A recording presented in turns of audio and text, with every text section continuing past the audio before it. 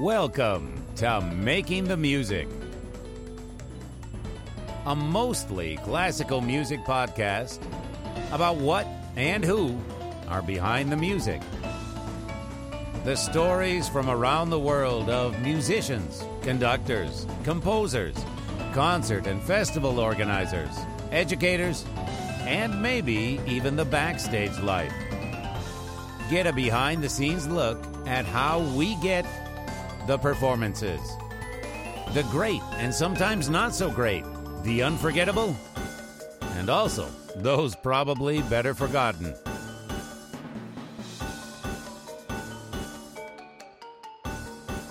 Join us for Making the Music.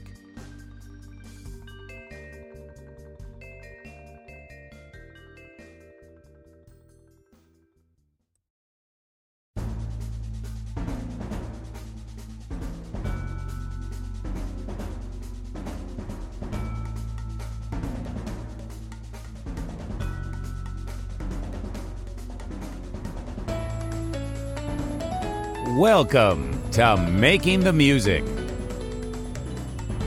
a mostly classical music podcast about what and who are behind the music. The stories from around the world of musicians, conductors, composers, concert and festival organizers, educators, and maybe even the backstage life. Get a behind-the-scenes look at how we get the performances. The great and sometimes not so great. The unforgettable. And also those probably better forgotten.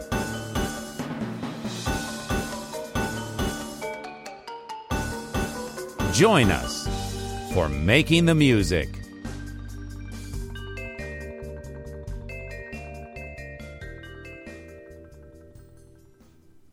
Hi everyone, and welcome to Making the Music. I'm Pete, your host, and my guest today is Maestro Vladimir Lande, and this is going to be split into two episodes. Maestro Lande has conducted all over the world, led various orchestras on international tours, held the post of music director and conductor of the Washington Soloist Chamber Orchestra in Washington, D.C., frequent guest conductor throughout the world, including with the National Gallery of Art Symphony, Baltimore Symphony, principal guest conductor of the St. Petersburg State Symphony Orchestra, and many others. He's recorded many works for Naxos, and one of his current posts is artistic director and principal conductor of the Siberian State Symphony Orchestra in Krasnoyarsk. Welcome, and thanks for being here today, Vladimir. Thank you, Pete. Thank you very much. Nice introduction. Going back before your conducting duties, you were an oboist. How did you get and why the oboe? I'm still an oboist. I still practice and I still play sometime. I really don't want to lose my oboe voice. I was a pianist first. My whole family, basically a bunch of musicians. Only my father was physicist and my grandma was an artist. She was a costume artist and designer for the opera theater. Everybody else are musicians. I'm a musician in the fifth generation, and so I had a little chance of swaying other ways. So my mom, being a pianist, she taught me first, and then I went to music school, and so I was a pianist. And then I have heard this absolutely wonderful oboist in Leningrad then. Now it's the St. Petersburg Philharmonic. Mm-hmm. His name was Vladimir Kurlin. He had a really fantastic voice on the oboe. Not really a sound. I would call it a voice. Okay. It was very close to a human voice. And I really wanted to have a voice like this, since my singing voice is not very good. Mine either anymore. So I have decided that would be my voice, and then I've studied that instrument. And pretty soon, I was a soloist oboist with that particular symphony, with the St. Petersburg, or then Leningrad Philharmonic. So I was pretty lucky. At the very early age, basically at the age of 19, I got the best job in the country. Yeah, that's not bad. Yes, and I have worked with the best conductors, really, and it's Maris Janssens, Gergiev, Temirkanov, Mravinsky, I mean, with most of them. And then I have moved to United States, where I have worked with a bunch of phenomenal conductors there. So I consider myself very, very lucky in that sense. Now, I know sometimes when a part calls for the English horn, because there aren't, I don't think, many English horn players. There aren't many oboe players, but there's even fewer English horn players. Did you ever have to play anything on the English horn as well? Of course. So basically, any well-to-do oboist, or can we use well-to-do with oboist? Yes, financially. Yes, we can. Yeah, with some exceptions.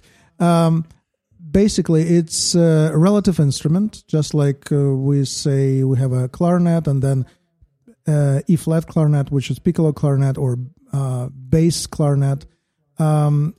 English horn and oboe d'amore is part of the oboe family. And I really wanted to explore everything, so I have played in an English horn parts as well. And it's a beautiful instrument, actually a little bit easier to play than the oboe. Why easier? I know it's got a richer, kind of a fuller, deeper sound, but it has a lower range basically. But also there's a bit less pressure on the reed for the English horn, since the reed is wider and takes more air. So in that sense, it's easier to play instrument. Any favorite parts or specific pieces that you liked playing or still like playing, or something that was a real challenge for you to master? Well, every piece of music is a challenge if you want to do it really well. But Marcello concerto, Bach double concerto for oboe and violin, I prefer it actually in C minor rather than D minor. Mozart concertos, Richard Strauss famous oboe concerto, which I love very much, and many, many others. I think there's a very few badly written music for oboe. Mostly it's really good. Not to mention parts in symphony music and in symphonic music, as well as opera music. I have worked with Baltimore Opera for 18 years, first as a principal oboist and then as a conductor. And I really think that this connection to human voice, when oboe is participating in a voice extravaganza, it's really very rewarding. Okay. Are there? I know we can't really use the word bombastic with the oboe, but are there any parts in a symphony? I mean, you mentioned the opera, but a specific part in a symphony or something where you as an oboist went, "Oh yeah, now I get to play." Well, of course, there's Tchaikovsky Fourth Symphony, second movement, very famous. There are parts in Richard Strauss like Don Juan or Don Juan. There are parts in Shostakovich symphonies. There are many parts in Mahler symphonies. But, of course, there's Beethoven, Brahms, and famous solo in a Brahms violin concerto in the second movement, where actually the main tune is given to an oboe. I'm very grateful to Johannes Brahms for that. And, of course, every solo violinist is jealous of because the oboe gets it. They get the main oboe part. Gets the most beautiful part, yes. So I should probably say that every talented composer has given to an oboe. It's very good music. All right, okay. Do you have any horror stories while performing on the oboe? Oh, yes. Actually, first comes to my mind is the Symphonie Fantastique by Berlioz. And I just got into Philharmonic Orchestra, and I had this part behind the stage, in the backstage. Mm-hmm.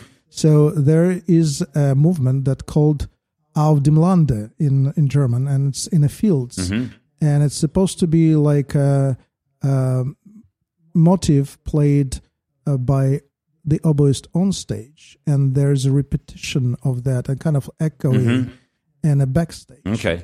So I have done my part before the performance. I have put a music stand, the music, and the oboe on the chair, preparing for that movement, right? And it was right behind the curtain, and it was like a little bit of a crack open the curtain to see the conductor. And then I went away. I just had to use the restroom. And then when I came back, everything was gone. Nice. Basically, this old lady who was cleaning lady, she cleaned. She cleaned. She was, I should say, she was very careful with an instrument. So the instrument was, I found an instrument very easily. It was like in a back room on the chair. So she moved it very carefully. There's no sign of music. There was nowhere to find the music. Luckily, I have memorized the piece, and I have found oboe just on time to run back and perform this piece. But you can imagine my condition of my brain. What do I do now? Crap. Right. So, and then, sometimes things happen like in an opera situation where I have played on the oboe my preview solo for the soprano to come in. So I have played the solo, and then soprano doesn't come in. And then play it again, introducing a prima donna. Yes. So I had to repeat it again, and then she got the cue finally. So, but performing is a stressful thing always, in a good way. I like that stress. But because it's not something that recorded and could be fixed in the studio, there's always something. There's always something with your partners on stage. There's always something with the audience. Somebody's coughing at the wrong time, Or I had this another horror story. I have had this concert with Renee Fleming, a famous American soprano who I love very much. And it was a gala concert, fundraising for the Baltimore Opera. And then during Casta Diva aria, very softly done aria, all of a sudden there's a fire alarm. Huge, loud sound. She had tried to compete for a few seconds, and then she stopped and she went off stage. And I was thinking, oh my God, what is going to happen now? She's going to be angry. She's going to be angry, upset, and the audience, of course, was very, very upset. At the end, it turned out that some old lady had to go to the bathroom. Again, the old lady. Yeah, the old lady. And she had opened the emergency door. And, of course, fire alarm went off. So gracefully, Renee Fleming comes back on stage. She comes very close to the edge of stage, and she says to the audience, "Now you will remember this concert." Well, that's it. Yeah, you. So I have learned how the greatest performers, they always know what to do in those situations. They do. They. I mean, there's this silly old cliche: take lemons and turn it into lemonade. Exactly. But they really do. They seize their moment, and they seize the bad situation. There was I don't remember who this was, but a pianist, and she was performing, and the stage started dropping. Somebody had pressed the button to lower the stage, and she just kept playing with it. She had to move a little bit, and actually, some stagehands had to move the piano a little bit so it would stay on that spot. And she just kept playing, and then, of course, then it came back up. 2 minutes later, and she's still playing her piece. So the best musicians are very well trained how to do in emergency situations. Yeah, you throw anything at them, and they'll take care of it. Right. Another situation. I was in Italy actually performing on the oboe. It's a chamber music piece, oboe piano, and it was a Poulenc sonata, very very beautiful one. And I was just about to take a breath to start my first high D, and at that time, the phone on the front row of the guy very loudly was singing la da da da da da da da da da da da da da. In my mind, it goes, oh my God! So it's in Italy. So Telecom Italia finally got something of non-Italian composer. It's Bach. He has a joy, the man's desire. Right. So, and this guy tries to turn it off, and it doesn't turn off, and everybody angry. And so I took a breath, and I've started to play the same piece in the same key. Okay. So this guy actually got very much relieved because it was a bit funny. Sure. And so he was not the evil person. He was not the villain. Right. But he was a part of a joke. And part of the performance, actually. And part of a performance. So, and actually, that was a great way for me to establish connection to the audience. Sure.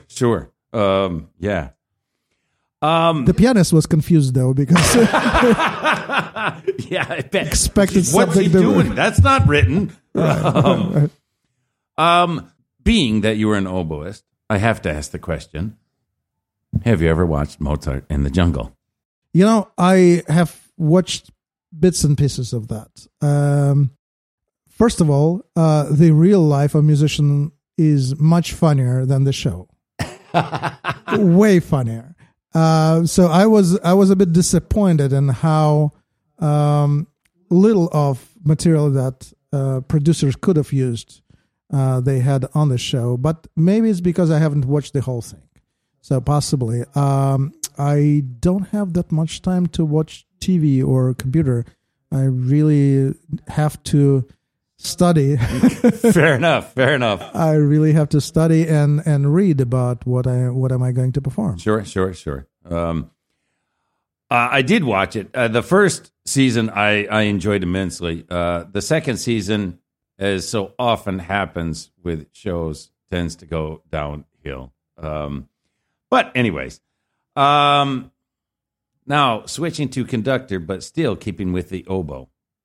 When you're conducting and you get to the oboe solo and the oboist starts going, are you thinking, oh, geez, I could play this better. Come on. Or maybe, oh, no, that's nice, but I would have done it this way. Well, as I have mentioned, the oboe is a kind of extension of my voice. And voice is always an extension of the body and the brain. Mm-hmm. Of course, I would do it differently than who's ever playing. Than whoever is playing. Yes, but every once in a while, I admire how oboists are playing, and every once in a while, I'm thinking, oh, I have played this solo way back. Fair enough. I know. When I've played certain pieces, in the percussion, and then I hear how a conductor does it, and I'm like, that's not really how I want to hear it being played, specifically in reference to the percussion section. But it's a teamwork, and basically, I always think that conductor and musicians should come to the first rehearsal with already shaped up concept of the piece. Mm-hmm, mm-hmm. And then the rehearsal is the time to build the joint concept. So I don't like when musicians come to the first rehearsal with no concept and just waiting for conductor to tell them what to do. That's not the productive way. And sometimes I'm surprised by one or another musician who offers me a concept that I think is better than what I have prepared. Okay. What I have thought of. And that's why every performance with a different orchestra is different. Well, it's a good thing. And also some capabilities varies from orchestra to orchestra. In one orchestra, there's a fantastic principal clarinetist. In another orchestra, there's a...